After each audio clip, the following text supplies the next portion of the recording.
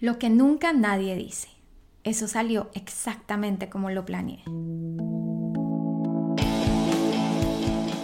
Me siento terrible.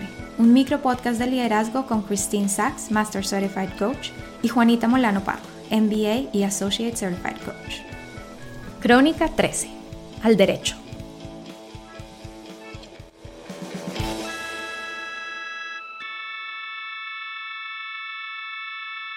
La semana pasada mi mamá me mandó un video de cuando era chiquita, debía tener como 4 o 5 años, y estaba cortando un ponqué con mi mano izquierda, yo soy zurda.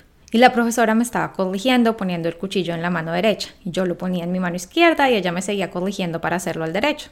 Y caí en cuenta que hacerlo al derecho es hacerlo con la mano derecha.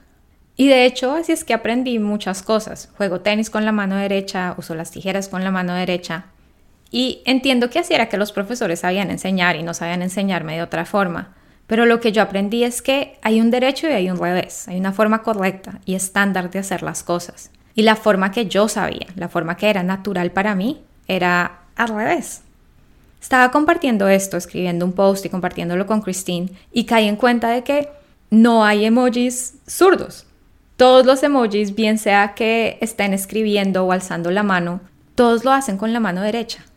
Y fue en ese momento que caí en cuenta lo mucho que he normalizado que la forma correcta es con la mano derecha. Básicamente, hasta qué punto he normalizado que hay una forma estándar que las cosas deben ser. Podemos aplicar esto en diferentes ámbitos, cómo hacemos proyectos, cómo llevamos las relaciones, pero aquí lo quiero es conectar con el tema de diversidad.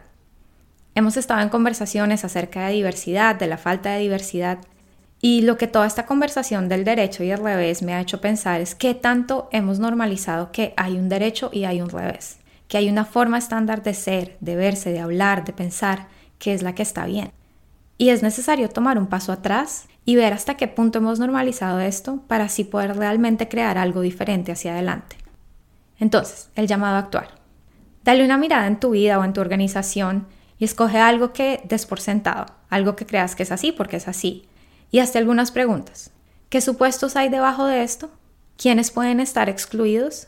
Y a partir de ahí, ¿qué podría ser diferente si desafiaras esos supuestos o si integraras las personas excluidas? Nos vemos la próxima semana. Puedes encontrarme en mi página web www.jumpcoaching.co y continuar la conversación en el Christine Sachs Coaching Community en www.christinesachscoaching.com.